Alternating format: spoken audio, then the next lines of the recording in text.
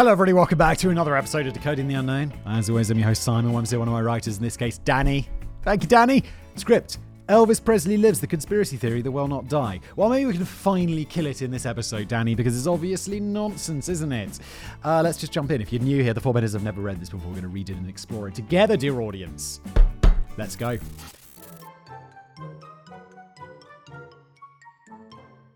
It wasn't the most dignified way for a man described as the greatest cultural force of the 20th century to go. Wasn't he on the Wasn't he having a crap or something when he died? It's unfortunate. On August the 16th, 1977, Elvis Presley, the king of rock and roll, was found slumped on a bathroom floor in his Graceland home in Memphis, Tennessee, after having fallen somewhat ungracefully from the toilet. Elvis the pelvis was pronounced dead shortly afterward, at the age of just 42. But considering that he's supposed to be dead, Elvis certainly seems to have been keeping himself surprisingly busy over the last 45 years. It'd also be, wow, it's kind of crazy that Elvis would be 87, right? So even though he died 10 years before I was born, theoretically, he could still be alive.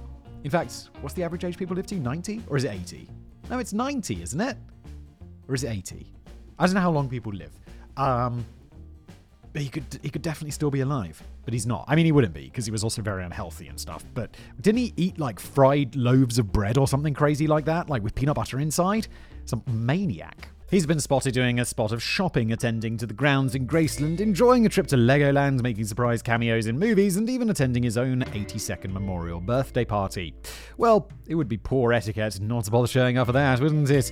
Perhaps more dignified, on the same day that he supposedly made his very last difficult visit to the bathroom, it's alleged that a man who bore a startling resemblance to Elvis was seen at Memphis International Airport boarding a flight to the Argentine capital Buenos Aires, a city which was rife with Elvis sightings over the next few years. The name used by the mysterious passenger was John Burroughs, an alias that Elvis was known to have regularly used when checking into hotels. Okay? It's not a bad starting place for a conspiracy theory, is it? It's enough to make suspicious minds wonder if Elvis really did leave the building on that day. If nothing dodgy was going on, why was his corpse strangely sweaty? Why was there so much disagreement over his exact cause of death? And why is his death certificate still sealed until 2027? It is? I mean, why was his corpse strangely sweaty? I mean, it was a really terrible time on the toilet. I'd imagine he's just taking a crap and it's like really, he's like straining, he's getting all sweaty, and then his brain gives a little bit, there's like, he has a stroke or whatever, or a bleed in his brain and dies. And could it be that Elvis is either still in hiding from the mafia, or was quietly replaced by his identical twin brother, or took on a new role and identity of singing pastor Bob Joyce from Arkansas? No spoilers, but I can already confirm that at least one of these theories isn't true. I think they're all not true, Danny. It's probably what we're going to find out, isn't it? Promised Land. I've only ever seen one Elvis tribute act, and even that was entirely accidental. Well, it wasn't a proper Elvis show. It was more a kind of a talent competition in which anyone was welcome to take to the stage and try and entertain the crowd for a few minutes. I was hoping to get up there myself and perform my acclaimed sock puppet reenactment of the crucifixion of Christ, but I chickened out at the last minute. It's like hilarious and disrespectful, Danny. The other guy was braver than me, though. He jumped onto the stage in his white jumpsuit, they always wear the white jumpsuit, and mumbled along to an Elvis song, although the performance largely seemed to consist of him just going, every few seconds. He did not win the contest. I can never do this. I'll be too embarrassed.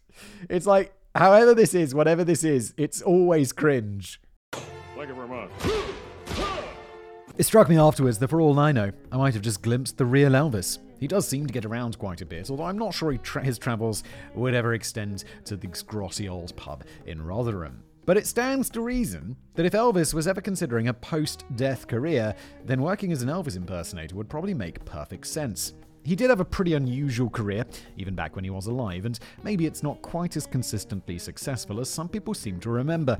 Now, don't get me wrong, one of the most influential artists of all time who began a rock and roll revolution has probably done more to transform the shape of popular music than anybody else in history.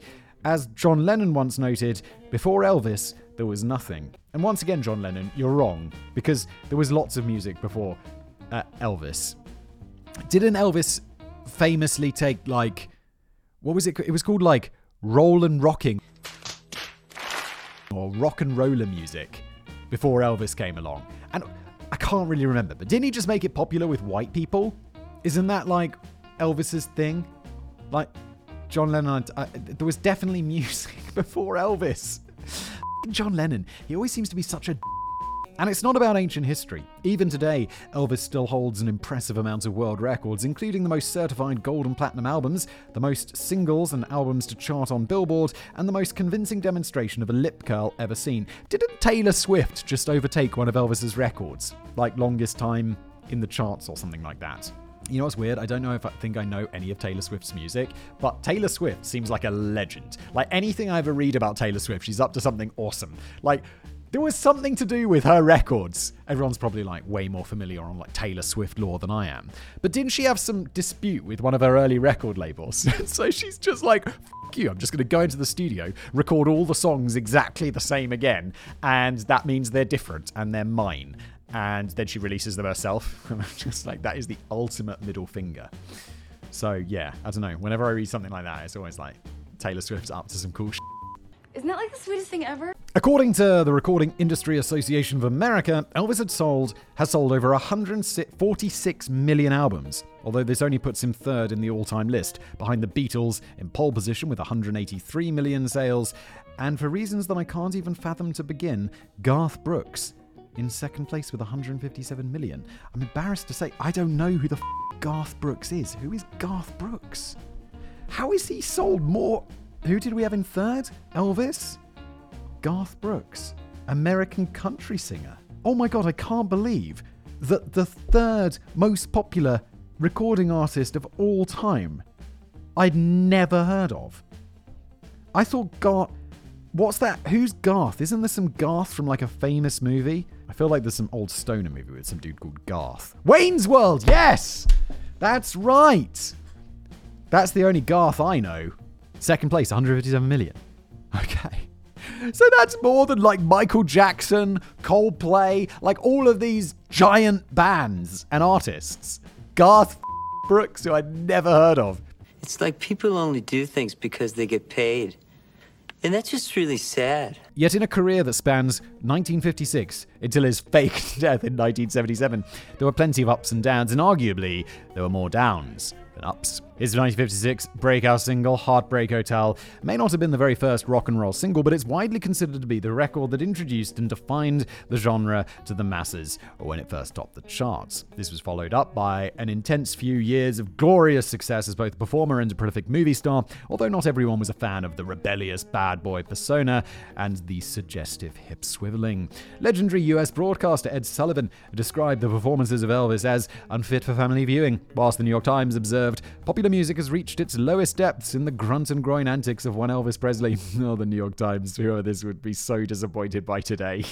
Oh, it's got so much more extreme, but which way did you think the world was heading? Elvis, who rotates his pelvis, gave an exhibition that was vulgar, tinged with the kind of animalism that should be confined to dives and bordellos. These shameless displays of vulgarity were put on hold for a couple of years when Elvis was quite cheerfully drafted into military service in 1958. But after being honorably discharged in 1960, Elvis arguably squandered the next 8 years. Under the guidance of his manager, Colonel Tom Parker, he turned his back on live performances and proper albums, focusing instead on appearing in a long list of cheap films for which he also performed the soundtracks. By the time we hit the latter end of the 60s, the king of rock and roll's crown had lost its shine, and he was even beginning to look and feel a little old hat as he lost ground to the new sounds of the Beatles, the Rolling Stones, the Beach Boys, and Freddie and the Dreamers. Another one, never heard of. Freddie and the Dreamers, who are you? The Beatles, Rolling Stones, and the Beach Boys are all legendary bands who are somehow outsold by that Garth dude. Elvis finally got his act together again when he staged a remarkable TV comeback performance in 1968,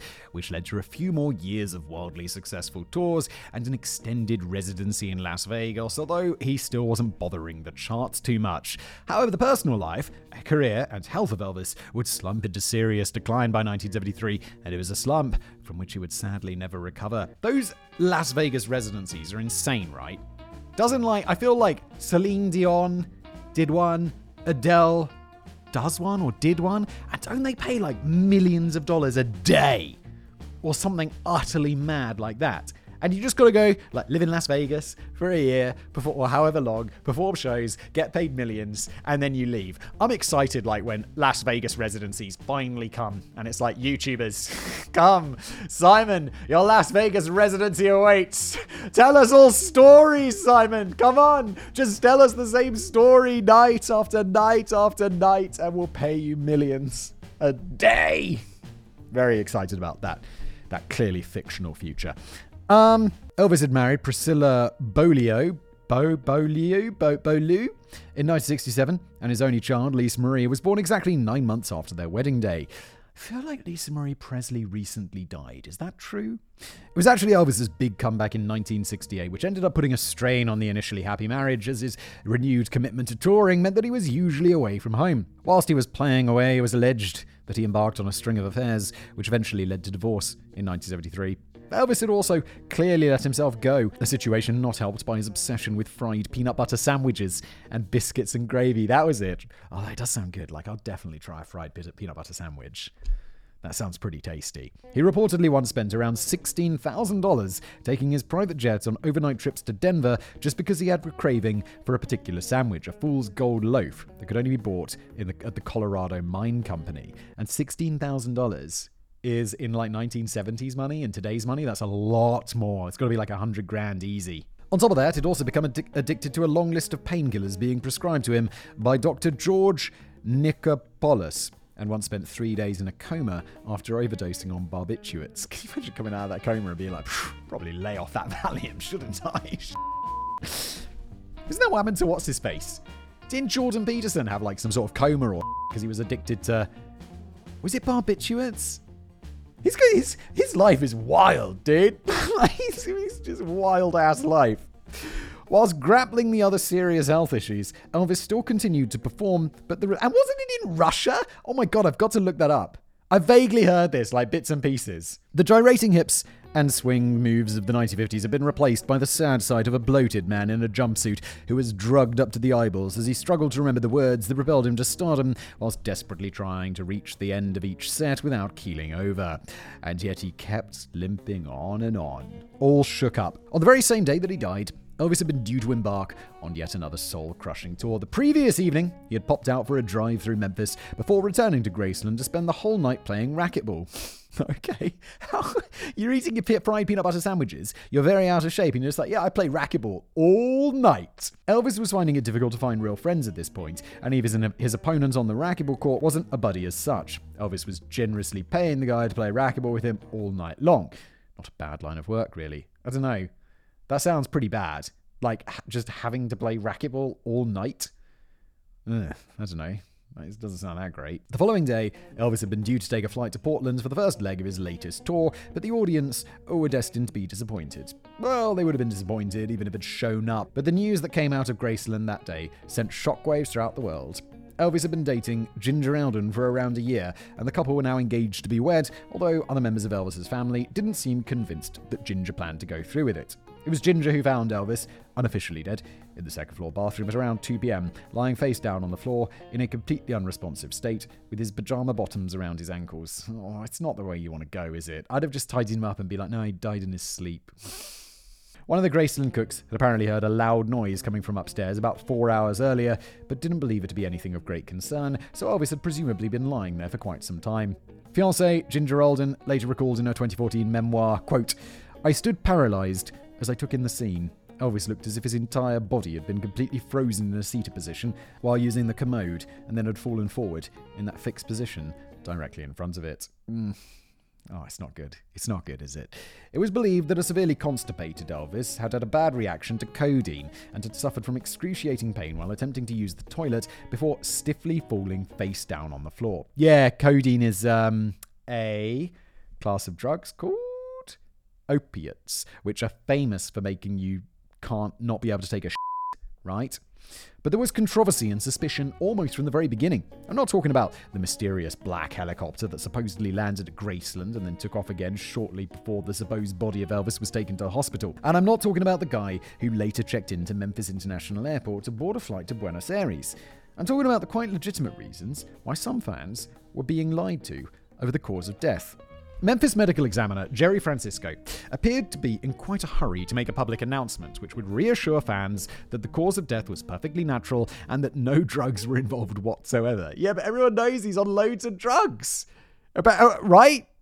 Did we already well establish that? Just one day after Elvis died, Francisco issued a statement to the press which revealed that his tentative ruling for the immediate cause of death was cardiac arrhythmia. He went on to stress that any prescription drugs taken by Elvis would certainly not have been a contributing factor. He's like just covering for his mate, allegedly, in my opinion. Shortly afterwards, Jerry Francisco's medical examiner report went into a little more detail, concluding that Presley had the clogged arteries of an 80-year-old man and that he died from hypertensive heart disease associated with atherosclerotic heart disease. Yeah. I mean, look, dude, if you're eating like fried peanut butter sandwiches, come on, that's kind of where you expect to go. Like, that's how it's going to be. It seems a little odd that Francisco had been in such a panicked hurry to quash any speculation over how exactly Elvis had died, whilst reassuring everyone that the king hadn't been involved in any dodgy activity. It was also a little odd that he announced his initial findings long before either an autopsy or a toxicology analysis had been completed. Indeed, when the toxicology report was eventually released, it didn't entirely fit in with Francisco's findings, as it showed that the body of Elvis was pumped full of prescription drugs, including a level of codeine that was over 10 times the usual prescribed range. Holy shit. He has either a tolerance or was mega high. Francisco's reputation as a medical professional was placed in doubt when it was reported that even his own colleagues didn't agree with his conclusions. You can't blame them, really. Not only had he jumped the gun with a tentative ruling, but it also turns out that cardiac arrhythmia is a condition which can only be identified in a patient who's still alive. Francisco, did you go to medical school? What's going on? Yet Francisco angrily doubled down on his claims. Bro, if it is medical fact that an arrhythmia can only be diagnosed while the person is still alive, why would you be writing that down? And then why would you double down on that? And he insisted that Elvis had died from natural causes. That sounds natural. A cardiac arrhythmia. Doesn't that sound like... I mean, if he died from like eating and clogged arteries, that is a natural death. Oh, wait, that's what he's saying happens. And everyone else is like, it's drugs. I'm sorry. My brain is too slow.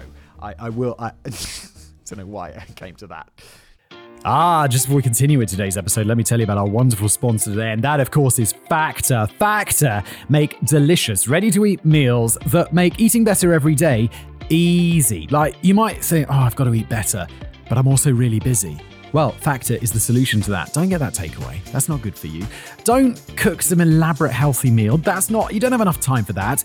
The right place in the middle is Factor. You'll have 35 different options a week to choose from, including keto options, calorie smart options, vegan and veggie, and a whole lot more. And there's even more to enjoy, with over 55 nutrition-packed add-ons to help you make your weekly meal planning even more delicious. So what are you waiting for?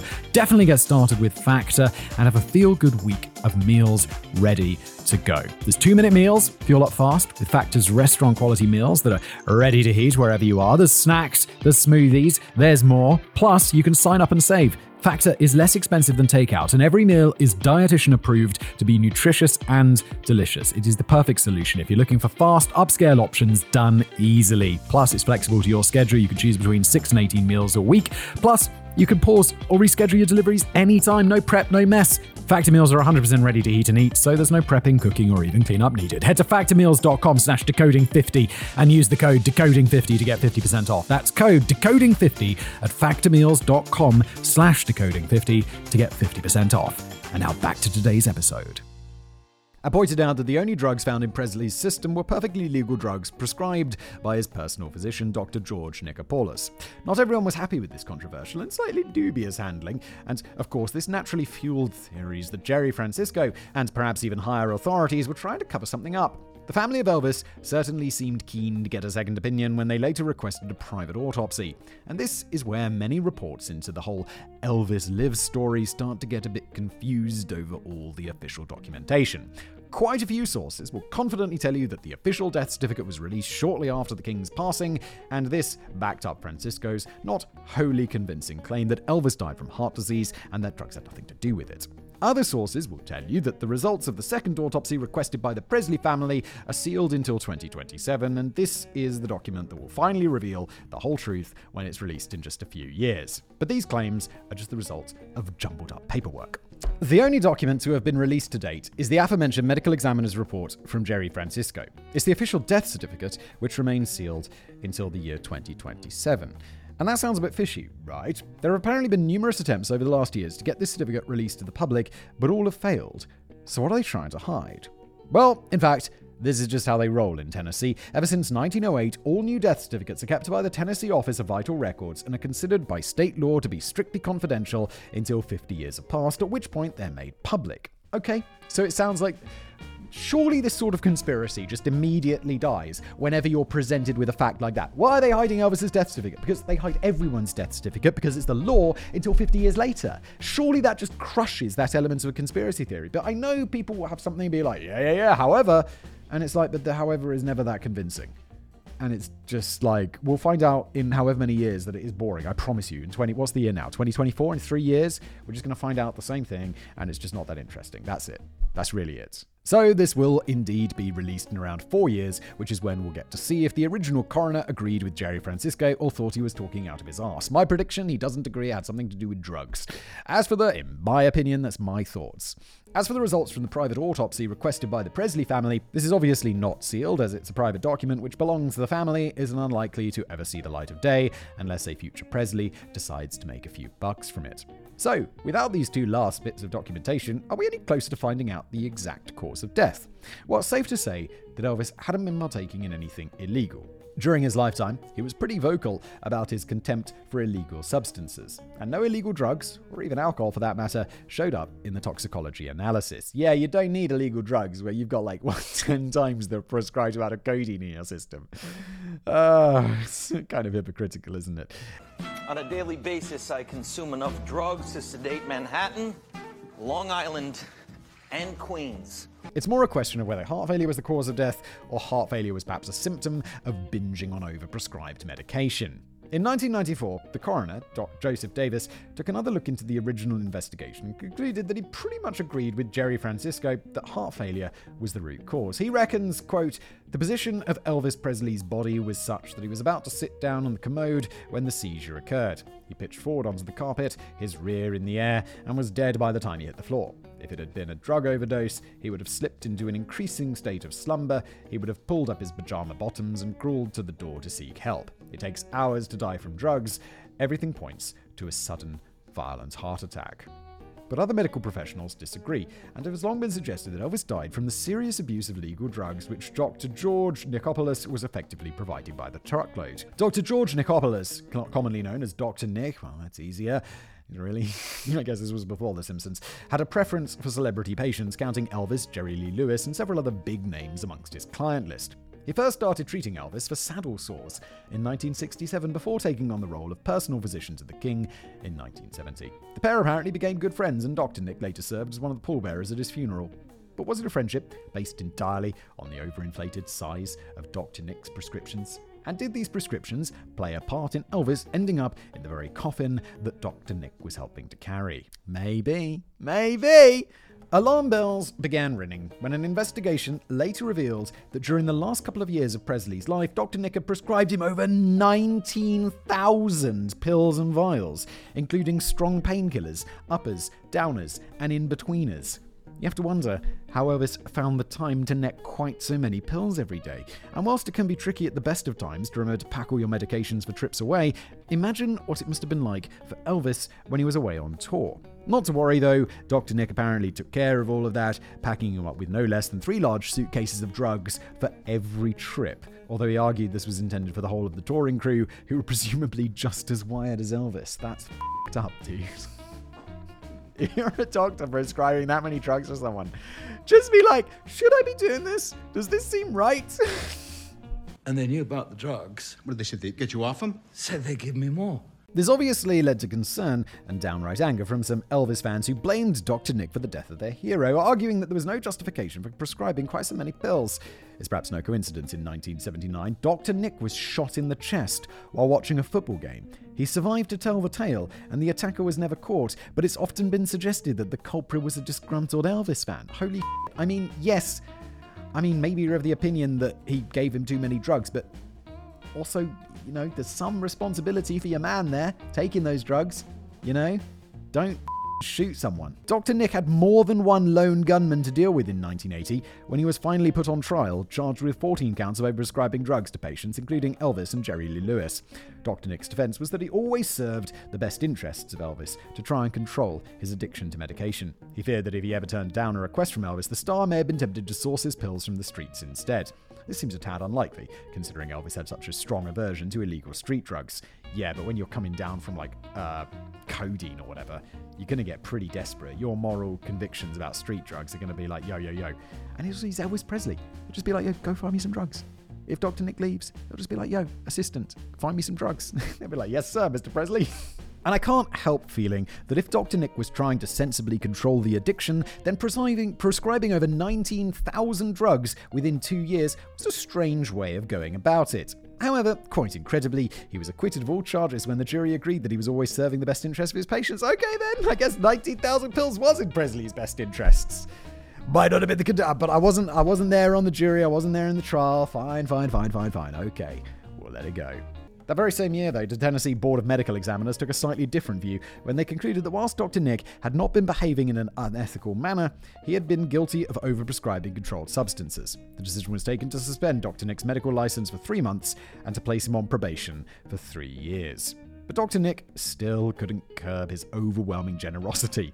He was like the medically trained brother of Santa Claus. He was again hauled up before the Tennessee Board of Medical Examiners in 1992, now accused of overprescribing medication to known addicts, which amounted to gross malpractice and unethical conduct. This time, he had his license permanently revoked. Dude, getting your medical license revoked is like, what do you do after that? Because you've spent 7 years, 6 years in medical school, then however many decades becoming a doctor, and then they're like, if you get that stripped away, do you just go to Mexico and become a mob doctor or something? What do you do? Because you've got all these skills, but you just, done something terribly bad. Dr. Nick later whimpered that his only problem was that he cared too much. With relation to Elvis in particular, he gave an interview to the Daily Beast in 2009, 7 years before his own death, in which he complained, "No one understands that Elvis was so complicated. I worked so hard just to keep things together, and then they turned the tables on me after he died and decided I was to blame." I don't think we'll ever reach a universal agreement on whether any blame should be thrown in Dr. Nick's direction. I think some amount should be. Do I think he's primarily to blame? Absolutely not.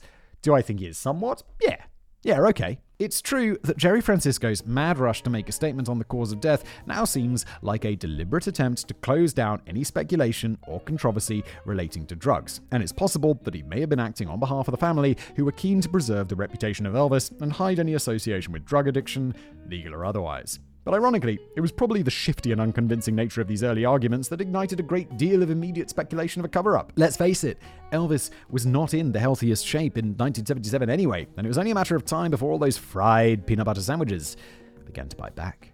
But whilst he was already suffering from a long list of ailments, which may have been leading him to inevitable early grave, you can't help wondering if popping 19,000 pills throughout the last couple of years of his life, given to him on tap by a doctor who was later banned for gross malpractice, might just have given Elvis a fast track to the cemetery. Yeah, like I say, I think it definitely played a role, if not the primary role. Return to sender. The very next day, Elvis died. His father, Vernon, agreed to allow mourners to pay their respects by filing past the open casket in Graceland. Well, a tiny percentage of mourners anyway. The open casket was only on view for a couple of hours, and it's reported that as many as 75,000 fans descended on Memphis to get a glimpse of the body in the casket, which turned out to be a problem, as only 16,000 of them were able to get to bed for the night before every single hotel in the city was fully booked, and the majority of them would be in for a disappointment anyway. Only a few thousand mourners were able to file past the casket before the time slot expired, and the Graceland doors were shut to the public. Well, that's 4,000 people, or however many it was, a few thousand, who saw his dead body. So I don't think he's alive, no. Was it an open casket? Did I say that? Yeah. Glimpse his body. America's weird with the open caskets. It's a cultural thing that did not cross the pond. One guy who probably didn't need to join the queue to get a view of the open casket was Elvis Presley's cousin Billy Mann. But he abused his privilege by accepting an $18,000 bribe from National Enquirer magazine to take a sneaky photograph of the body with a miniature camera. That's around $90,000 in today's money. Holy shit, that's a lot of money for a little photo, isn't it? The subsequent photograph was plastered on the cover of the next edition of the magazine, which went on to become the biggest selling issue in history, shifting over 6.5 million copies. It's not clear why Billy Mann would have stooped so low, although he may just have been strapped for cash and feeling a bit pissed off that he didn't get a name check in the will. Not many people did, to be fair, not even his fiancée, Ginger Alden. Yeah, I got no problem with that. I mean, it's not a bribe, it's a payment. Like, why would you say it's a bribe? $18,000 bribe to take the photo? It's just like, yo, can you sneak in? You're in there, right? Take a picture. And he'd be like, yeah, I'm kind of broke. Elvis was rich, but he didn't leave me any money. I could use like $90,000 in today's money. Yeah, let's go. Only 3 people were named in the will. They were his daughter, Lisa Marie, father Vernon, and Elvis's beloved grandmother, Minnie Mae. Within the space of just a couple of years, the latter 2 would pass away, leaving the entire estate in the hands of 11-year-old Lisa Marie. But was it a bit harsh that Elvis's fiancée didn't get a cut? Vernon had his doubts that she ever really intended to marry his son. As he sniffily pointed out to the press, Ginger has already gotten her share of gifts from Elvis. Meanwhile, Vernon's brother, known to Elvis as Uncle Vesta, had a little more to say on the matter when he revealed that Ginger had been banned from entering Graceland. He said she couldn't get in here on her own to save her life. She can go to the grave by calling and asking. Anytime she comes to the gate, I've got to call Vernon and okay it. He later gave the pretty harsh assessment, we're not interested in her. She took advantage of Elvis's name. Ginger Alden is dead now, as far as the family is concerned. We don't even recognize her as a human being. Oh my god, you guys really don't like her. It's not entirely clear where this hatred stemmed from, other than a suspicion that Ginger was leading Elvis up the garden path and was more interested in using him as an extended shopping voucher rather than giving any serious consideration to marriage, although Ginger claims that she and Elvis were still enthusiastically planning their wedding right up until the day he died. Still, although there's no evidence to prove it, it's generally believed that Ginger Alden was at least allowed to attend the private funeral along with around 200 other people. I was actually quite surprised to discover that the funeral was held just 2 days after the death of Elvis, which seems like a pretty fast turnaround to me. Here in the UK, you're usually facing a wait of anywhere between 2 to 4 weeks to make it to the crematorium. Yeah, but he's also Elvis. It's like, surely in the UK, if you're like willing to pay, maybe this is one of those things where it's like, doesn't matter. You know, there's some things where you're like, wait, isn't money going to fix this problem? And there's some things where it's just like, nah, unfortunately, it doesn't matter how much you pay. It's just, you're still waiting. I'm trying to think of a good example of that. But it sometimes happens in my life, and I'm like, wait, what's the point of having money if this doesn't make it this bit easier? And it's like, no! You'd think that they'd try and hurry the process up a little bit, especially when the funeral directors are getting paid thousands of pounds to essentially just set something on fire. I mean, it's a bit more complicated than that, isn't it? I've been to a few funerals in the last few years, and it's like, you know, there's stuff behind it. You gotta be in like a nice room. There's some dude who's like, blah, blah, blah, blah, blah, blah, blah. Stuff like this. You know, that happens. I think maybe I could just set up Simon's Discount Crematorium. We just have like a giant bonfire and it's just like constantly going. And you just come round, you throw your loved ones on there, you say a few words, and then you bugger off and just, I don't know, 100 quid. Easy. But even though there was clearly no mucking about in burying Elvis, there was still enough time within those 2 days for fresh rumours to emerge regarding the body. It's true enough that the face of Elvis does seem surprisingly thin on that famous $18,000 photograph snapped by his cousin. Oh, right, yeah, the guy who got paid. I was like, wait, that sounds like $90,000 or whatever. In fact, he looks more like the young Elvis from his 50s heyday than the heavily bloated Elvis seen in the last photographs taken of him alive in 1977. Well, isn't that like one of the reasons it takes a while?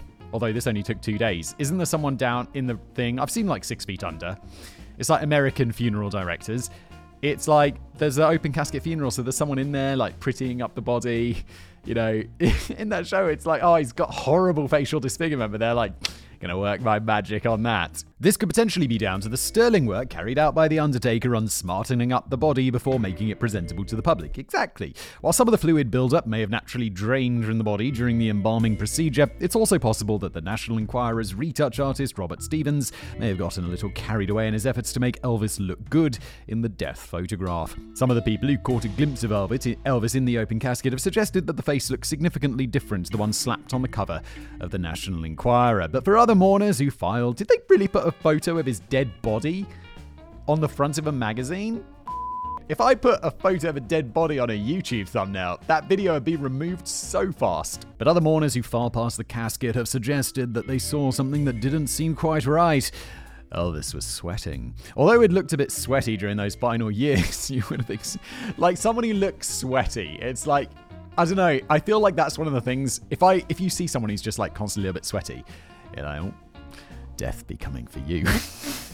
You know, it's just like, if you're just sweating, even though you shouldn't be, that's not healthy. That can't, like, I don't know anything about medicine. There's someone who's just sweaty for no reason. It's like, uh-oh. You'd expected Elvis to calm down a bit with the excessive perspiration by the time his body was put in the casket. I wasn't exactly sure where this sweaty corpse theory was heading. Was it being suggested that Elvis was still alive when he was posing in the casket and he had started to feel the heat? And did this explain why the casket was only on show for a couple of hours, as this was deemed the maximum length of time that Elvis could lie motionless before he got a craving for another fried peanut butter sandwich? Of course not. That would clearly be preposterous. Wait, is this... Some people are really going to believe this, aren't they? It doesn't sound that outrageous, like someone faking their own death. Just, like, sit perfectly still in a casket for, like, 2 hours. Just to convince people. And then they put the lid down, and they shuffle you away behind a curtain or whatever, and then you're like, hop, out I get, and onto a plane to Ecuador or wherever. The conspiracy theorists have instead suggested that the answer can be found in the coffin that was being carried during the funeral the following day. It was observed that the pallbearers, including of course Dr. Nick, were visibly struggling with the weight of the copper coffin, which some have estimated was in the region of 900 pounds. Isn't that like 500 kilos? That's a big old coffin, and Elvis is a big old boy. We know that Elvis put on a bit of weight during his final years, but surely he hadn't put on that much, so why was the coffin so heavy? Well, it's obvious, really. The coffin contains an elaborate dry ice cooling system, which was designed to stop the waxwork dummy of Elvis from melting. Yes, the supposed corpse was actually just a wax model, and the had very nearly hit the fan on the previous day when the dummy had started melting in the open casket, giving the impression that Elvis was sweating.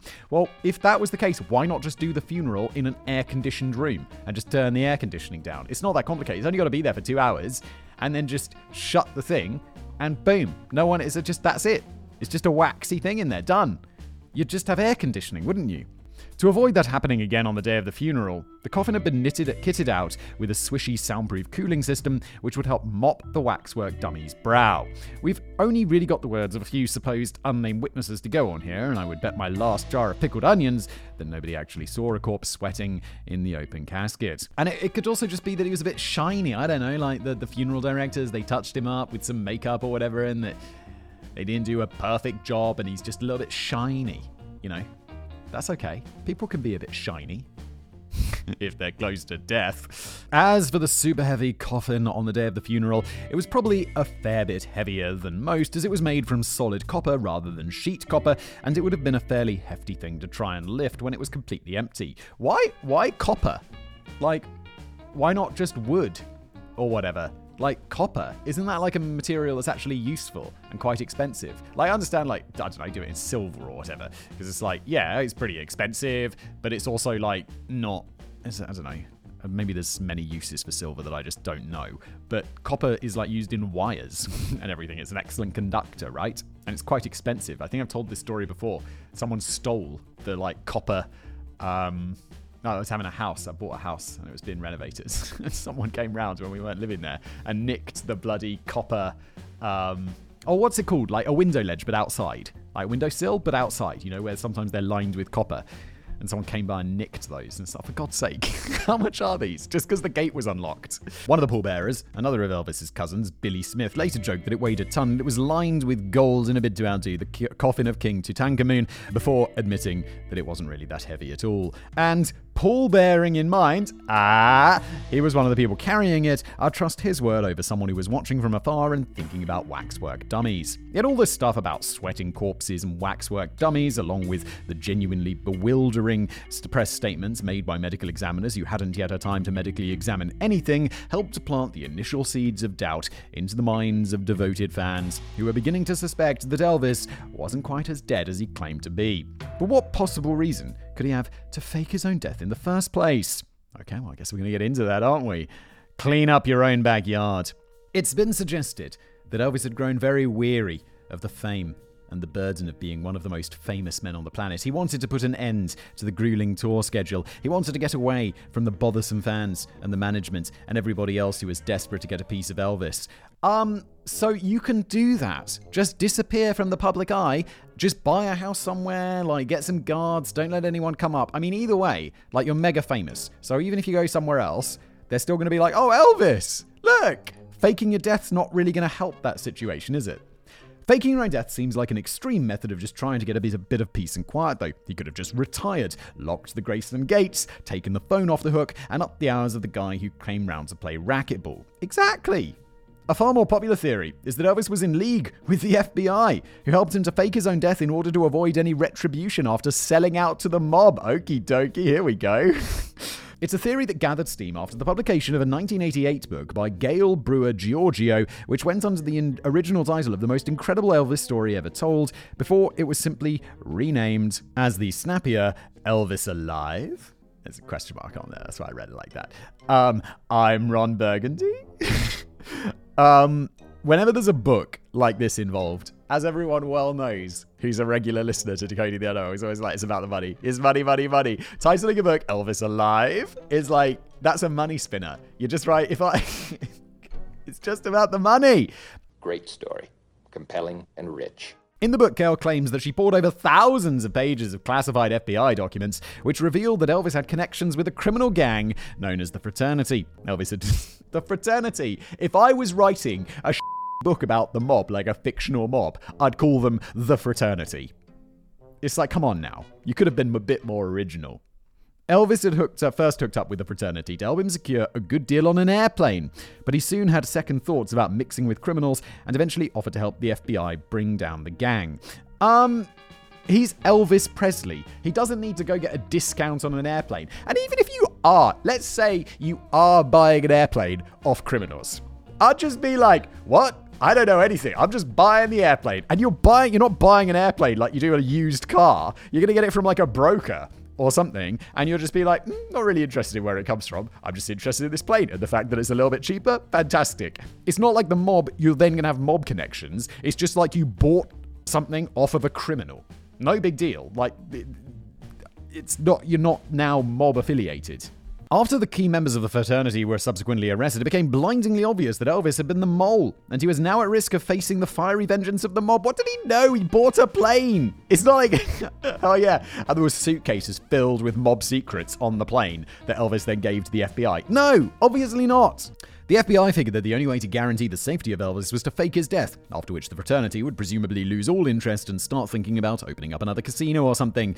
Gail Brewer Giorgio reckons that Elvis felt compelled to sell out the gangsters because of his deep love of America and his deep respect for the FBI. And she's still sticking to her story today, recently informing Time magazine that Elvis faked his death because he was going to be killed, and there was no doubt about it. Time magazine, what are you doing? I hope this piece was entitled Crazy Conspiracy Theories That People Believe or something, Time magazine, because really, it's perhaps not so outlandish to think that Elvis may have worked undercover for the FBI at some point. Okay then, yeah, I mean, that's way less ridiculous. According to some sources, Elvis was either an honorary member of the Federal Bureau of Narcotics and Dangerous Drugs, or he was a fully fledged secret agent working for the FBI. And while I initially scoffed at such a notion, it turns out there's at least a grain of truth to the first claim. In 1970, Elvis wrote a meandering letter to President Richard Nixon in the hope of setting up a meeting. Throughout the letter, Elvis expressed his concern over illegal drug abuse on the streets, useless hippies, communist brainwashing techniques, and even the success of the Beatles, whom he accused of fueling a new trend of anti-Americanism. Chill, Elvis. It's like you don't like a little competition from over the pond, do you, Elvis? Come on now. Paul McCartney was actually a little pissed off when he heard about that. The band had previously enjoyed a friendly relationship with Elvis, who had regularly performed these anti-American Beatles songs during his own live shows. McCartney revealed, "I feel a bit betrayed. The great joke was that we were taking illegal drugs." And look what happened to him. Paul McCartney's still alive. Who are the two Beatles who are dead? The one who got shot, John Lennon. George Harrison, and then Ringo Starr and Paul McCartney still alive as of the recording. That's a fair point, Paul, although it might not have been the real Paul McCartney who said those words. It was more likely his lookalike imposter Billy Shears, but that's a whole other kettle of walruses. Yeah, we covered the whole Paul McCartney being replaced by a body double thing. It was just as ridiculous as this. Elvis was now offering his services to the president as a federal agent at large who would be able to send a positive message to his legion of fans and wipe out the drug culture that was sweeping the United States of America. I always thought, like, secret agent and celebrity don't go hand in hand. And then I remember I made a video about, like, how spying works. And it was like, oh no, like, celebrities are actually pretty good spies because no one thinks they're going to be a spy, even though they're, like, super famous and stuff and immediately recognizable, unlike you imagine, like, James Bond. But it's like, no, pretty good because they can just go places and do things and everyone's like, oh, it's just this guy. while a spy. But it sounds as if all he really wanted was a badge. Apparently, Elvis was mad for official badges and he was keen to add some kind of federal agent badge to his collection. Elvis got a brief meeting with President Nixon at the White House, an encounter which Nixon himself reportedly found to be incredibly awkward. But more importantly, he was also awarded his shiny new badge, which described Elvis as a special assistant to the Federal Bureau of Narcotics and Dangerous Drugs. Of course, it was a meaningless title which Nixon just made up to appease Elvis, who never actually worked for any federal bureau in his life. It was a dead good badge, though. But going back to the FBI angle, it's certainly true that the FBI did keep files on Elvis between 1956 and 1980, which referenced how the singer had been targeted by criminals during numerous attempts at extortion. Yeah, he's super famous. Of course there's going to be something going on around him. We know this because 760 of them were released to the public, and not one of them mentions any hint of Elvis working undercover to bring down a criminal organization or faking his own death for his own safety. So, where was the author, Gail Brewer Giorgio, getting her classified FBI documents from? Let me guess. Nobody knows. Let me guess. Allegedly, maybe, in my opinion, she made it up. Well, we have no idea. We could just take her word for it that she knows what she's talking about, but she's come up with so much more blatant rubbish since then that you can't blame people for being a little bit skeptical. Gail later released the audio of a telephone conversation she supposedly had with the real Elvis Presley in 1988. Yes, the voice on the end sounds a little bit like Elvis, but it also sounds a bit like Nicolas Cage, and potentially millions of other people. She also claimed, as recently as 2019, that she had dug up the official death certificate of Elvis Presley and was astonished to find that the signature at the bottom was from Elvis himself. What? This is insane, though. That, someone faking their own death, they're going to think about that. They're not going to be like, oh yeah, I'll just sign this myself after, certifying my own death. That would be an insane thing to do. Conspiracy theory people, what's wrong with your brains? Gail had compared the signature on the death certificate with the signature at the bottom of the letter that Elvis had sent to Richard Nixon, moaning about drugged up hippies, and found they were practically identical. She even called in expert graphologist Paul West, who concluded, in my professional opinion, the same person who wrote the letter to President Nixon also wrote Elvis's death certificate. Isn't handwriting analysis sort of a semi-pseudoscience? Is that even a real thing? Why exactly a person attempting to fake his own death would choose to sign his own death certificate is beyond me. Me too, Danny. It's insane. But again, Gail forgets to mention how exactly she got a hold of the death certificate, which is still being kept under lock and key by the Tennessee Office of Vital Records. I can only assume that she sourced it the same way she sourced all of those thousands of classified FBI documents that nobody else in the world knows about. Yeah. I'll let you draw your own conclusion about that, dear audience. You know what mine and Danny's conclusion is. It's interesting to note that before she got so obsessed with Elvis, Gail Brewer Giorgio wrote a 1978 novel called Orion, which told a fictional story of a massively popular singer from the South who faked his own death to hide away from the horrors of fame and get a bit of privacy. Oh my god, is Gail doing my actual, often on this show? It's almost become, I feel insane bringing it up again. But it's if you want a fiction book to sell really well, just tell people that it's non-fiction. Boom! You don't even have to write particularly well. She later claimed that a publisher inexplicably began to recall all copies of the novel, leading to the author suspecting that it bore much too much similarity to the genuine case of Elvis Presley's fake death, and this is where she seemed to lose the plot altogether. But for the record, there's no evidence that she ever uncovered any genuine official documentation, and there's nothing else to connect Elvis to any FBI plot to fake his own death to escape retribution from a criminal organization that he helped to stitch up good and proper. So, this leaves us without any clear or logical motive as to why Elvis would want to go to all the bother of setting up his own funeral, unless he just quite fancied attending the service and grabbing some of the nibbles while he was still alive. Does sound like he'd like those nibbles, though. Greedy.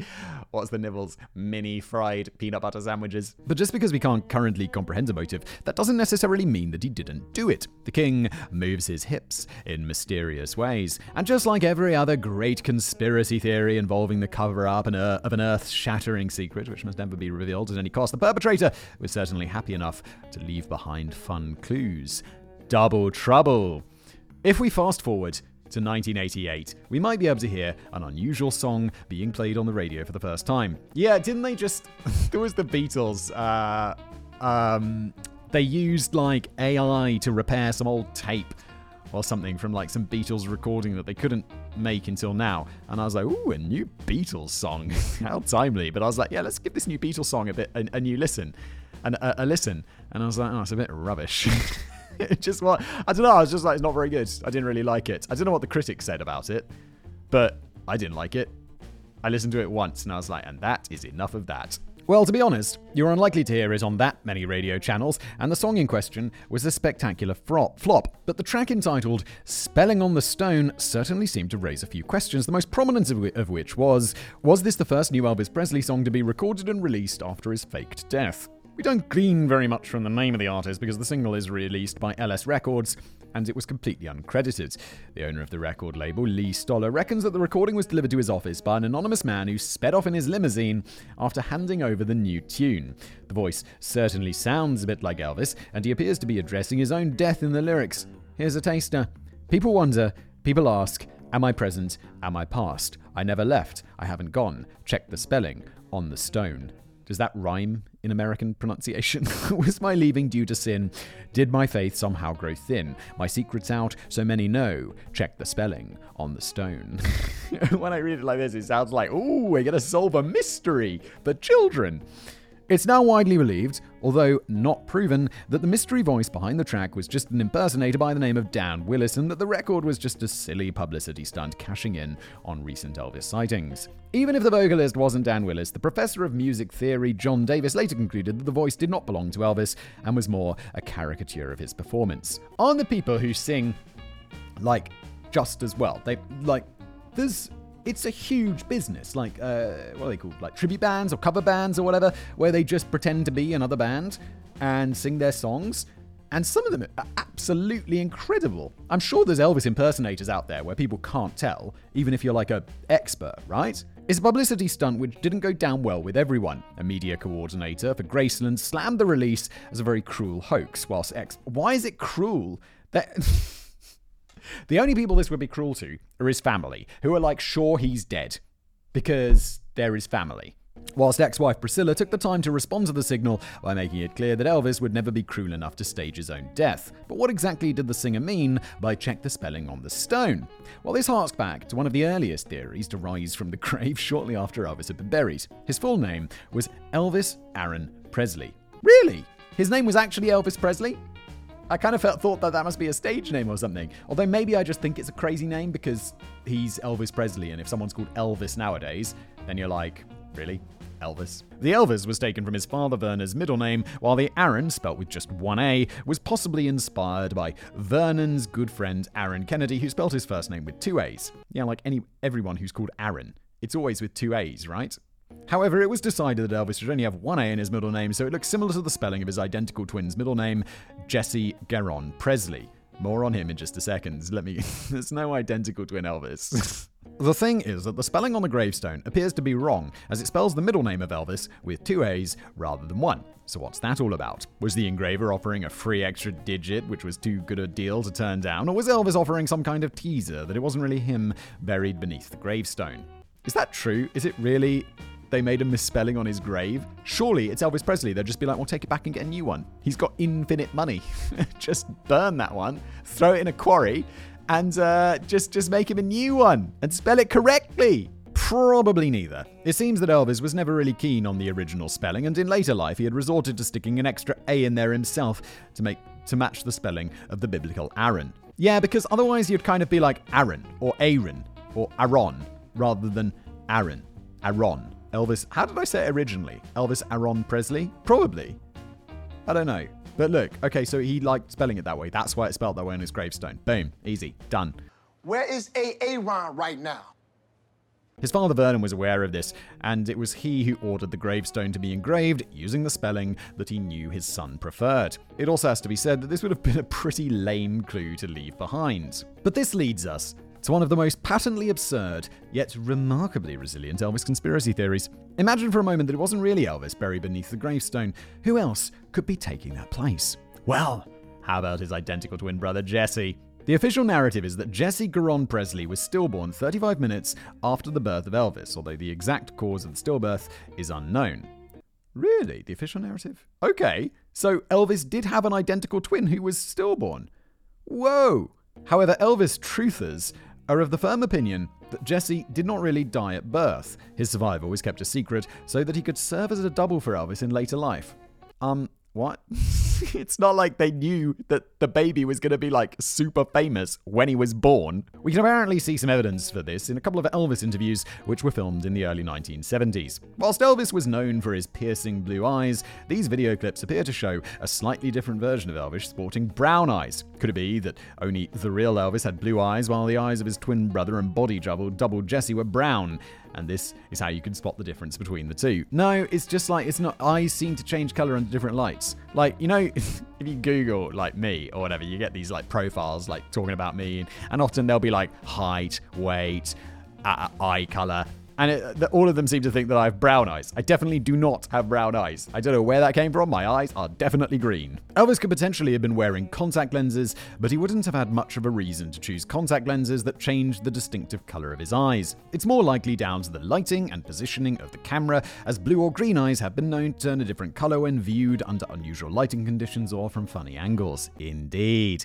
Or a slightly less savory explanation is that Elvis was already popping too many pills by this point, resulting in a dilation of his pupils, which reduced the levels of piercing blue that you'd normally expect to see when facing the king. Oh my god, he's so high that his pupils are dilated.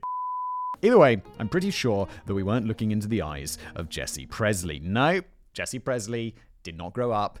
Jesse Presley's not a real thing. Please stop it, conspiracy theory people. The biggest problem with the conspiracy theories related to Jesse Presley is they make absolutely no sense whatsoever. Yes, they didn't know Elvis was going to be famous, and they're not like, better keep that one secret because that's Elvis Presley right there. Let's say for a moment that Jesse was not stillborn and that he went on to serve as his brother's secret body double. If it was really Jesse and not Elvis that died and was buried in 1977, why would the latter need to fake his own death when he could just carry on alone? Or if it was the other way around, Jesse was the main performer whilst Elvis was the occasional stand-in who died in 1977, why couldn't Jesse just carry on with the deception? There seems to be no advantage under any possible scenario in faking the death of the wrong twin. Yes, more reasons why this is just absolutely absurd.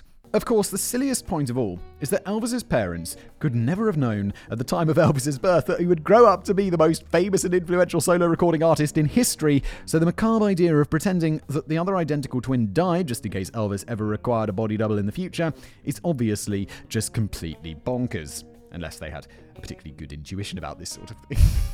It's like, no. Yeah, maybe, like, as someone grows up, you can be like, oh, that guy's gonna, you know, he's gonna be famous someday. And you're probably wrong, but, you know, you could get that vibe. Not from a baby. One weird side note about all of this regards a cenotaph for Jesse Presley, which was placed on the grounds of Graceland. This is not the actual grave. The Presley family were extremely poor when Jesse was stillborn, and so he was buried in a shoebox beneath a small blank stone in Priceville Memorial Gardens in Tupelo. Oh, that's sad. I don't like that. Some fans have questioned why Elvis didn't move Jesse's modest and largely forgotten grave to Graceland, but that is surely an intensely personal decision, and I can see why Elvis may have leaned toward the idea of letting Jesse rest in peace rather than trying to dig up his fragile shoebox for the sake of a flashier spot. 100%. Like, I would not do that. I'll be like, sure, let's build a memorial, but don't go digging up a baby's body. That's weird. Installing a new cenotaph memorial in Graceland was clearly his preferred option. Good, I agree. Well done, Elvis. But for reasons that have never been explained, the cenotaph manages to spell Jesse's first name wrong, putting an extra I before the final E. It's possible that Elvis was simply not aware of the correct spelling, but it does seem a bit peculiar that both the Presley twins seem to have acquired extra digits in their names after their deaths. Yes, this is what we call a coincidence. Perhaps the idea is that you're supposed to keep collecting all the extra digits found on the gravestones and memorials of the Presley family until you have enough letters to form the name of the secret location in which Elvis has been hiding out all these years. But maybe the true location of Elvis isn't such a big secret after all. By the sound of it, he's been happily popping up all over the place to wave hello. Wild in the country. One of the earliest sightings, accompanied with actual photographic evidence of a post-death Elvis, took place just over 4 months after he supposedly died, but it took a few years for the photographer to realize what he'd unwittingly snapped. A guy called Mike Joseph visited Graceland with his family on December 31st, 1977, and he seized the opportunity to take plenty of souvenir photographs, which included several shots of the Presley pool house.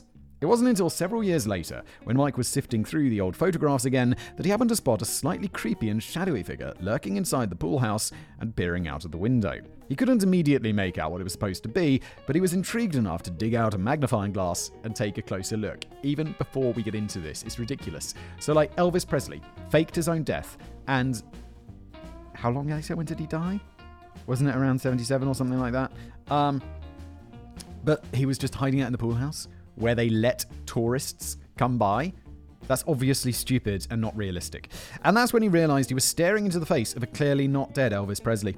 All those idiots who believed that Elvis had packed his flight bags to start a new life in Buenos Aires had been wrong the whole time. Elvis had decided that he might as well just hang out at home. After all, nobody would think of ever looking for Elvis in Graceland. Yeah, fine, but still, Graceland is a tourist attraction. There's lots of people going around with cameras. It's a bad idea. Mike even had the photograph checked out by Kodak experts who confirmed that the image had not been doctored in any way. So it's got to be him, right? Or it could just be a photograph of him inside the thing, or like a cardboard cutout or something. No, Elvis's former road manager, Joe Esposito, stepped in to suggest that the face in question was more likely to belong to Elvis's old security guard, Al Strada, who certainly bears a passing resemblance to the king, and more importantly was known to be alive at the time.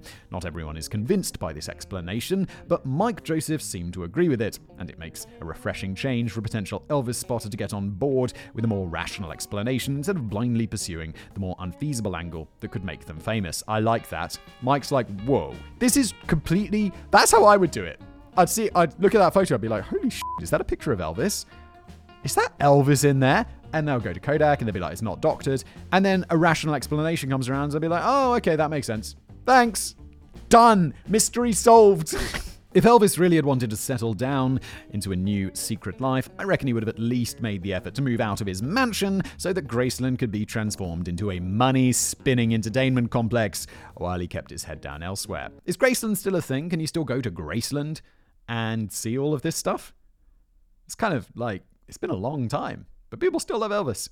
A city that often pops up as a credible location for a post-death Elvis is Kalamazoo in the southwest region of Michigan, where there have been multiple Elvis sightings since 1988. In fact, it's often been suggested that it's an open secret among the residents of Kalamazoo who largely protect him from the media and just give him a cheeky wink whenever they happen to wander past him. No. If that many people are in on it, it's only a matter of time before it comes out. Like, the more people who know a secret, the more likely it is that that secret's going to be revealed. That it just approaches like one after so many years go by. It's like, come on. However, Louise Welling from Vicksburg, Mississippi, didn't appear to know the secret code when she spotted Elvis during a visit to Kalamazoo and immediately went blabbing to the local newspaper, the Commercial Express. And here's the funny thing, though. The Commercial Express wasn't remotely interested in publishing her story. Yes, because they're like, oh, for God's sake, no. We publish news, not made-up stuff that you thought you saw, Louise. Do me a favor, please. Get out of here. So Louise went running to the Kalamazoo Gazette instead, and they weren't interested either. It was only when Louise tried her luck at Weekly World News, based in Lantana, Florida, that she finally found a paper willing to publish her story, a paper that clearly wasn't bound by the same secret pledges to protect Elvis, which the local newspapers were honoring, or journalistic integrity.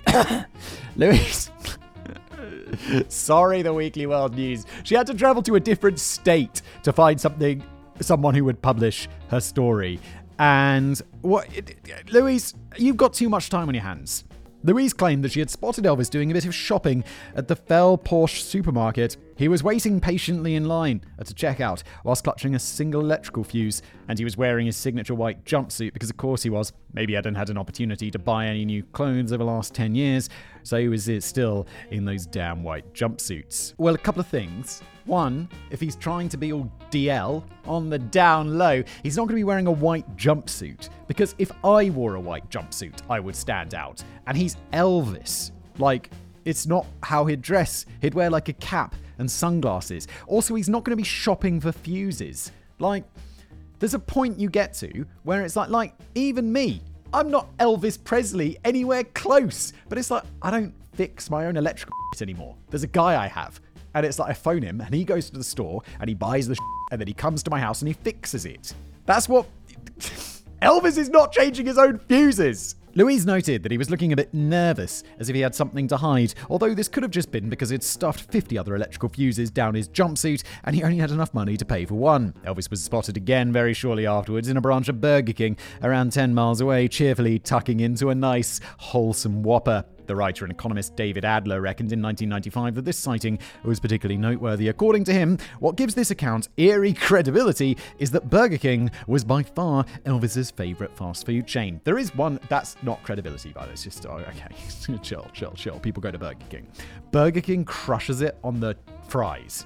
Like, I think generally I'd rather have McDonald's burgers. Like, I'm quite partial to a Big Mac, but I would take that Big Mac and then I'd have Burger King fries. In fact, I should do that sometime, because I live right next to a Burger King and a McDonald's. I used to, I just moved, so I don't live close to them anymore. But they were right next to each other, like side by side. There was a Starbucks in the middle.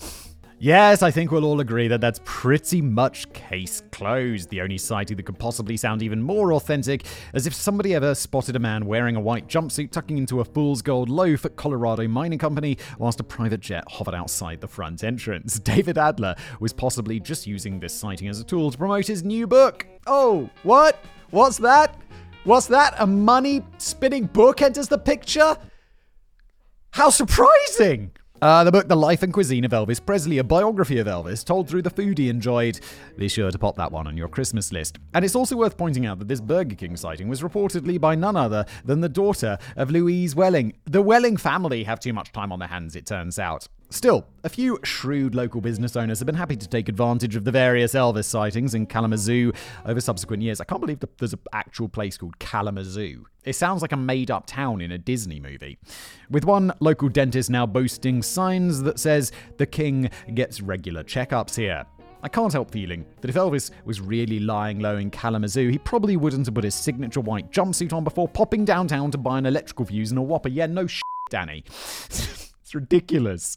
Maybe Louise Welling really did just spot somebody who looked a bit like Elvis in a white jumpsuit, but it might well have been an Elvis impersonator who just finished a quick set down at the old Goat Tavern and hadn't had time to change yet. That's almost certainly it. I think it's Elvis impersonator, because someone who looks like Elvis isn't going to wear a white jumpsuit because they'll be like, oh my God. Because also it's cringe. Like, if you look a bit like Elvis and you're not an impersonator and then you dress like Elvis, that's just cringe. It's just cringe. You wouldn't do that. There are literally hundreds of thousands of Elvis impersonators now going about their business, and you're bound to occasionally catch one out in the wild. Are there really hundreds of thousands of Elvis impersonators? Is that a real number? Because that feels like a lot. And they're quite easy to spot because the vast majority of them don't even bother to try and emulate the young, sharply dressed, hip-gyrating Elvis of the 50s. It's much easier to emulate the overweight Elvis of the late 70s, who could just about squeeze into a jumpsuit without keeling over if somebody helped him with the zip. Yeah, someone's like, which Elvis do you want to impersonate? The one where you got to go to the gym all the time, or the one where you could just get fat? I'd be like, I want to be Fat Elvis! Shotgun Fat Elvis! I'm not sure if it's the most respectful tribute you can pay to your hero, though, ignoring the glory days to focus instead on the period when he was well past his prime. But it is the easier one. It's a bit like John Lennon impersonator choosing to go on stage dressed in a white shirt riddled with bullet holes and bloodstains. Holy shit, Danny. You went there. Too soon, Danny. Too soon. Perhaps Elvis really is living a quiet life in Kalamazoo where he enjoys protection from the residents and the local press, but I still think he'd pay somebody else to fetch the electrical fuse and the Whopper. Yes, exactly. He's Elvis Presley. Green, green grass of home. The next time that Elvis was spotted out and about in public in 1990, he was waiting in line in an airport queue. But the surprising point here is that this wasn't a genuine airport queue. It was a scene in the smash hit movie Home Alone. Because if you just spent the last 13 years successfully fooling most of the world into believing you're dead, the next logical step is to pop up as an extra in the highest grossing global box office hit of 1990. What? Home Alone was the highest grossing movie of the year. I thought Home Alone's one of those movies that kind of rakes it in over the long term because it's like still popular as a Christmas movie. Like those Christmas movies are. But, okay. How it beat Kindergarten Cop, I'll never know. Yeah, Kindergarten Cop was awesome. Take it back! The scene in question is the one where young Kevin's mother, played by Catherine O'Hara, is holding up an airport queue as she hysterically attempts to haggle with a ticket agent to get a seat on the next flight home to her accidentally but unforgivably abandoned son. Yeah, forgetting your children, it's like, what's her face, Kevin's mum, social services would definitely be paying you a visit. If you take a look over Catherine O'Hara's left shoulder, you can briefly make out a bearded man in the background who looks a bit like a slightly older and hairier Elvis. Some would say he's got the same hairline, complexion, and even some of the facial mannerisms of the king, although I would say it's difficult to make too many insightful observations from the few seconds that his face is fully visible on screen. Still, one Elvis truther certainly had a go when he noted in a YouTube comment, yes, the YouTube comments, the bastion of truth, that the extra adopted a curious expression when Catherine O'Hara starts shouting that she would happily sell her soul to the devil to get home. He wrote, Elvis drops his head and appears to be pondering about his own life after hearing the mother explain her situation. Oh my God, people, this is... I can't... Surely that's got to be in jest, because this can't... It can't be people seriously thinking this, can it? Please, no. Yes, or maybe you're looking at this a bit too deeply. All I can see is a man with a beard who's been instructed to look a bit impatient. One interesting point is that the previous movie, completed by Home Alone director Chris Columbus, was the 1988 comedy flop Heartbreak Hotel, in which a bunch of kids attempt to kidnap Elvis Presley. The film may have been a box office disaster, but perhaps the real Elvis enjoyed it so much that he applied to be an extra in the next Chris Columbus movie. Not so, says Chris Columbus. He reckons if Elvis was on the set, I would have known. Yeah, no. Also, is this guy's name really Chris Columbus? Whose surname is Columbus? And you're like, no, I'll call my kid Christopher. What the... Really? Despite the fact that it would clearly be absurd for a man in hiding to take a role as a movie extra, some Elvis fans were really convinced about this one, and it didn't help matters that nobody could identify the man with the beard, as extras didn't receive any kind of credit. Yeah, it's disappointing. I was an extra, I've told this story before, in Captain America. Captain America? Yeah, Captain America. I was an extra in that movie. That was fun. In London. This was many, many, many years ago. I had to get my hair cut. And I was like, I had long hair. And they were like, shaving that off because you're a cop. And I'm like, okay, shave it off, free haircut, I'll take it. It was only within the last few years that sterling detective work from researcher and myth debunker Kenny Biddle finally confirmed the man's identity as the late Gary Grott, who had also appeared as an extra in a number of other Chris Columbus movies. Some of us truthers still weren't buying it though. Gary's own wife left a comment on a debunking video to politely announce, yes, sorry guys, this is my deceased husband Gary. I didn't want to ruin your hope.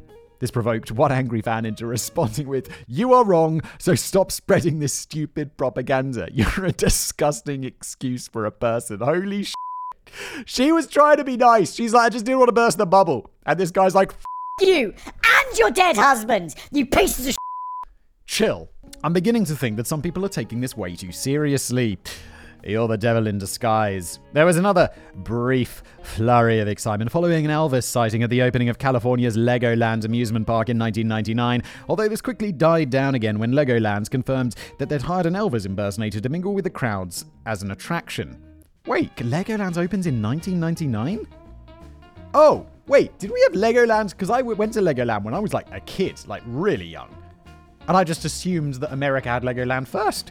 But did we have Legoland first? Before America? Holy shit. It's like when Disneyland Paris opened up, it's like, whoa, you can go to Disney and not have to go to America. Oh, wait, is Lego American? Wait, isn't Lego Scandinavian or something? No one's here for this. No one cares. I'm sorry. Legoland tangent over. They were probably in on the secret. Somebody should have checked his pockets for electrical fuses and whoppers. Then it has to be said that things largely fell quiet for a long time until internet rumors began to brew and bubble and mushroom in popularity over the years, as Elvis truthers were now able to form online communities in which they could share and affirm each other's increasingly kooky theories. One of the biggest internet theories only really began to take a fully fledged shape in around 2010, when fans began speculating if Elvis had taken on a new identity as singing pastor Bob Joyce from Arkansas. Videos were posted online, which showed singing Bob Joyce strutting his funky stuff in front of his flock, and comparisons were made to the voice and facial features of our Father who art in heaven, Elvis Presley. Bob is certainly giving off a few vibes that suggest an older Elvis with white hair and white beard, and his voice seems to be channeling the best work of the king. I'm pretty sure he was at least heavily inspired by Elvis, even if I'm not entirely convinced that he bears that closer resemblance to the man himself. YouTuber, Spa Guy, decided to take matters into his own hands in 2010 when he tracked down Bob Joyce Joyce to ask him in person if the rumours were true. And predictably enough, Bob Joyce denied that he was Elvis Presley, just as Peter the Apostle had denied all knowledge of Jesus Christ 3 times before the rooster crowed on the morning of the Last Supper. Bob Joyce pondered, perhaps God is using Elvis's voice to minister to broken hearts and broken lives. If Elvis were alive, I would say to him, my friend and brother, we are kindred spirits. We are one in Christ. All right, Bob. Chill out, Bob. Take it easy.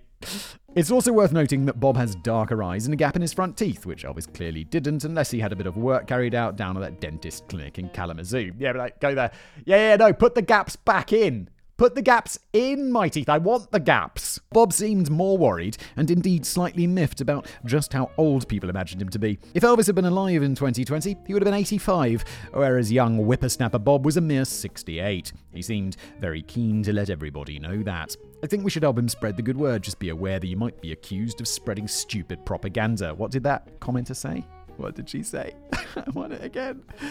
You don't want to be a disgusting excuse of a person. Moving back to 2015, a fascinating story from the website Empire News generated a flurry of fresh interest from the Elvis Lives movements when the site reported a major exclusive scoop. The body of a homeless man found a few weeks earlier was now definitely confirmed to be that of Elvis Presley. Oh, this feels like Empire News feels like, those when you're on a website and it's got those not Tom Boner.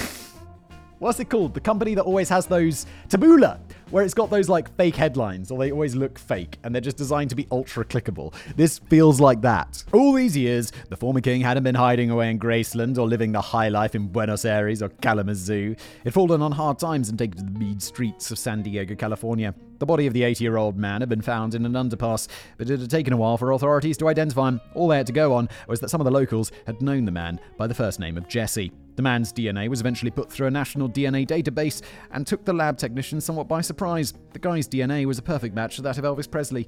This is just fake news. Surely, this is just fake news. The story quickly gained traction on social media, with many truthers pondering that this was either Elvis himself or supposedly his stillborn identical twin brother Jesse, who had found it difficult to find work after his brother had passed on. They should have spent a bit more time checking the reliability of the source, though. No.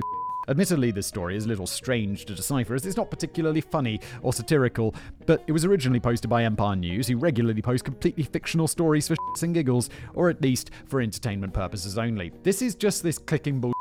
It's like, you click on it, and then it turns out the story's fake, but they still got the click and got you to look at some ads, so they still get paid. It's the internet, everybody. It's weird. Some of their other popular headlines over the years, these are going to be good, have included: college student excused from classes after dog eats grandmother. Woman gets pregnant after sleeping in hotel with dirty sheets. Man who bought a pair of dentures on Wish website can suddenly speak Chinese. And Pope Francis accidentally holds up copy of vintage porn mag instead of Bible during sermon. So, I think we can safely disregard this one, but don't lose hope. There are still a couple of more fairly recent sightings to go on before we give up the ghost completely.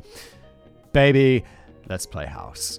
In 2016, a groundskeeper working at Graceland was captured on a short video which rapidly racked up well over 2 million views on YouTube. The white-haired guy, in a bright orange t-shirt and baseball cap, doesn't appear to be doing anything that interesting. For the most part, he just seems to be trying to figure out what to do with a hose pipe.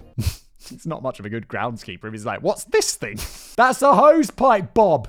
But he has got a little look of an aged Elvis about him, and some fans have latched on to how he appears to flick a V sign towards the camera, a move which is interpreted as a signal to his fans that it's really him. If somebody stuck 2 fingers up in my direction, I'd be less inclined to take it as a vague sign and more as a direct cue to piss off out of this guy's face. I mean, was he doing it this way, like palm forward, because that means peace, or was he doing it this way, palm towards you, which, do Americans have this? It's kind of like middle finger, but it's less bad. I don't know where it comes from, but this is like offensive in the UK. Let me know, Americans, do you have this? I don't know, I've never seen it in movies. Having said that, I don't think this new groundskeeper version of Elvis is actually trying to be rude to anyone. He just happens to be casually scratching the side of his face with 2 fingers. If Elvis could afford to employ someone to play racquetball with him when he was alive, I feel confident that he could stretch to hiring a groundskeeper when he was dead, rather than getting his own cold hands dirty. It's all academic anyway, as an Elvis fan later managed to hunt down the man in the video for a brief video interview in which he revealed that the guy was a Graceland employee by the name of Bill Barmer. Did I call him Bill? No, I called him Bob. About the hose pipe. What did I call him? It would be good if I actually got the name right. I don't think I did, though. That's the hose pipe, Bob! Bill had a bit of fun during the interview, slyly brushing 2 fingers up and down the side of his face as he spoke to give the truthers another clue to get all worked up about. But much like the singing Pastor Bob Joyce, he also seemed a bit miffed about the age thing. Whilst he didn't disclose his actual age, he wanted to make it abundantly clear that he certainly wasn't in his bloody 80s, thank you very much. Still, it seems that far more people are interested in hearing the conspiracy theory than the definitive debunking. Whilst that original video of the groundskeeper quickly sailed past 2 million views, the interview with Bob Joyce has stalled at 378,000, probably because it's been identified as bull propaganda perpetrated by the corrupt media. It's like big media trying to con us. But the final major sighting of Elvis has yet to be conclusively disproved, which obviously means that it must be true. We've already speculated that Elvis may have faked his own death just to get a front seat at his own funeral, and he sounds like the kind of guy who wouldn't want to miss his own 82nd birthday party either, even if he's supposed to have been dead for 40 years. After all, there might be birthday cake or fried peanut butter sandwiches. And so it was that when an 82nd memorial birthday party was held at Graceland in 2017, it inevitably generated another viral video, this time from a live stream showing a white-bearded man in his 80s wearing shades and lurking in the crowd during a cake-cutting ceremony on the lawn, apparently flanked by armed security guards. The clip ignited particular interest on the Elvis Presley is Alive Facebook group, a group that once boasted over 24,000 members, and politely asked of new members, please don't come on this page and say that Elvis is dead. Yeah, why would you want open debate? The Facebook group seems to have mysteriously disappeared now. Oh, big media shut it down. But before it was no doubt shut down by the FBI on the grounds that the members were getting too close to the truth, it was a hive of activity when compelling new evidence like this emerged from the shadows. I mean, why on earth would a supposedly random unknown man in his 80s need quite so much security? Well, it could be argued that the security guards just happened to be in the same vicinity as this man, and there's no evidence to suggest that they were on his payroll or were remotely interested in what he was doing. It could also be argued that the guy doesn't really look like Elvis at all. But as the identity of this gentleman is yet to be confirmed, quite a tricky task considering the vast number of attendees in the memorial birthday event, the truthers are sticking to their guns on this one for now. Mostly. Some have veered off into a whole new theory that whilst the chap doesn't exactly resemble Elvis, this might be because he's actually singing Pastor Bob Joyce, who is, of course, Elvis anyway. Why? To just stop making it extra complicated. It makes it less believable. But one member of the Facebook group shrewdly observed, notice his ponytail. Pastor Bob Joyce does not have a ponytail. Therefore, this must be Jesse Presley. Indisputable logic. Oh, hang on a minute. I think I'm starting to come up with my own mad theories now. We already know that one of the reasons why singing Pastor Bob Joyce can't be Elvis is because Bob has darker eyes, but Elvis also had darker eyes when he was being played by his dead twin brother Jesse. So it's a no-brainer when you think about it. Singing Pastor Bob Joyce isn't Elvis at all, he's Jesse Presley. And he turns up to the memorial event to quietly celebrate his own birthday whilst paying respects to his twin brother. He may also have hoped to have a word with someone about getting the name corrected on his own cenotaph. It's all beginning to make sense in my mind now. Yes. Incredibly twisted logic. Or maybe I've just been thinking about this for too long. But some people have been thinking about this kind of thing for well over 4 decades now, and considering that most of the evidence pointing to Elvis faking his own death is either utterly ridiculous or can be conclusively disproved, it does make you wonder how the Elvis Live movement ever managed to grow quite so big in the first place, and how it managed to endure for so long. Or did it? A little less conversation. Of course, Elvis Presley is not the only high-profile figure in history to have been accused of faking his own death. It's not out of the question that some major celebrity really did manage to fool the whole world into believing they were dead, but the problem is that if they were truly successful, then we wouldn't know about it, or at least most of us wouldn't know about it. Keep this under your hat for now, but my local pub quiz team is made up of Kurt Cobain, Michael Jackson, Tupac Shakur, and Bruce Lee. And just for the record, Kurt Cobain is completely bloody useless at sports questions. But Elvis isn't quite like any other celebrity. It's exceedingly rare to witness the levels of love and devotion which have been heaped upon Elvis Presley by adoring fans. Yes, other artists and stars can hit massive mainstream levels of popularity, but it's not very often you see that kind of unadulterated worship that Elvis managed to attract in both his lifetime and after his death. The only other people I can think of anywhere are remotely close to this are Morrissey, Simon Whistler, and the Bay City Rollers. You're goddamn right, Danny. And perhaps this goes some way to explaining why so many fans fell into immediate denial and went searching for alternative facts. They just couldn't believe or accept it. It's just not the fact that their cherished hero had died so suddenly and unexpectedly at the age of 42. It was the ungraceful manner in which he died. The king of rock and roll couldn't have just fallen from a toilet to his death. It wasn't supposed to end like that. It's kind of weird that 42, I'm 36. That's only 6 years away and I'll be 42. Are we as old as Elvis was when he died? 42. It's like I have like memories of my parents turning 40. And it's like, it's only 4 years away. Oh no, I feel old. I've often thought that the inelegant death alone is one of the reasons why a faked death just seems so fundamentally improbable. If you were one of the most admired people in the world and you were planning to fake your own death, how'd you go about writing your official final scene? You could go for a butch and sporty and glamorous death, like maybe a jet ski accident or something. I think I would have gone down in a fictional blaze of glory, perhaps perishing in a fire after suddenly rescuing 10 dogs, 3 kittens, and a budgie from a burning 180-story skyscraper, but not quite managing to save my own skin. Yeah, that sounds a pretty good way to go, except for the whole burning to death thing.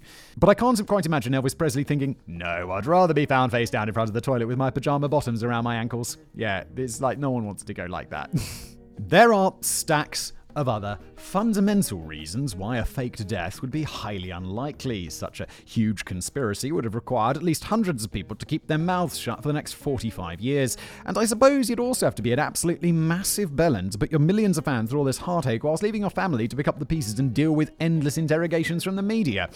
If you were really trying to cling to the idea that your hero faked his own death, you'd also have to concede that it was a pretty dickish move and unheroic all round. The fans, in early denial, found plenty to feed their initial suspicions in the immediate aftermath of the death, along with the admittedly unconvincing and confusing medical statements and all the stuff about waxwork dummies in air-conditioned coffins. There were also reports about a black helicopter circling Graceland just before the body was taken to hospital, and the sighting of a lookalike catching a flight from Memphis to Buenos Aires the following day under the name of a known alias. The problem with both these stories is that nobody knows the sources. Some anonymous guy who was never heard of again claims he spotted the helicopter, whilst another anonymous guy who was never heard of again reckons he spotted Elvis at Memphis International Airport. There's not a single scrap of evidence to suggest that a black helicopter was anywhere near Graceland on the day that Elvis died. And the lookalike who was trying to catch a flight from Memphis to Buenos Aires would have been in for a very long wait. Back in 1977, you couldn't even book an international flight directly from Memphis. But it didn't take long for those initial waves of stories to fizzle out. One of the oddest things about the whole Elvis lives theory is that it hasn't really burned consistently over the last 45 years. It's more kind of a thing which dips in and out of trend. The theory had pretty much fallen silent for much of the 1980s. I mean, I'm sure there was always somebody talking about it somewhere, but it was no longer a topic which generated any mainstream attention. Perhaps now that everyone has been given time to come to terms with the shock news. A lot of time, like 40 bloody years. There was a gradual and reluctant acceptance that Elvis really had left the building. But then it all suddenly sprang back to life in around 1988 when Louise Welling claimed that she'd spotted Elvis buying an electrical fuse in Kalamazoo.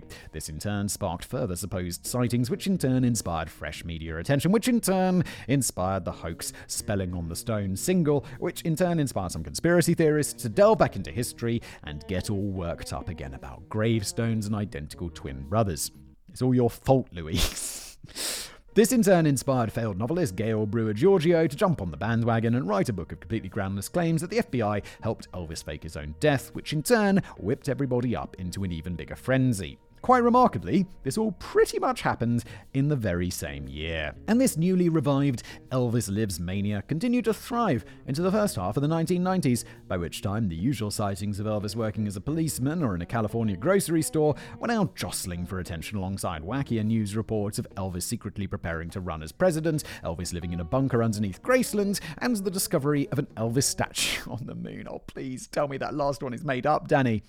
Perhaps it was the increasingly bizarre and unbelievable nature of these stories which led the Elvis Lives movement to get crushed under its own vast weight, as we entered another extended quiet patch which lasted the best part of 2 decades. It's only relatively recently that the Elvis Lives theory has come back into vogue again, as a new generation of truthers made use of their handy camera phone to snap pictures and take videos of old men, which can be shared online and discussed with like-minded non-sheeple.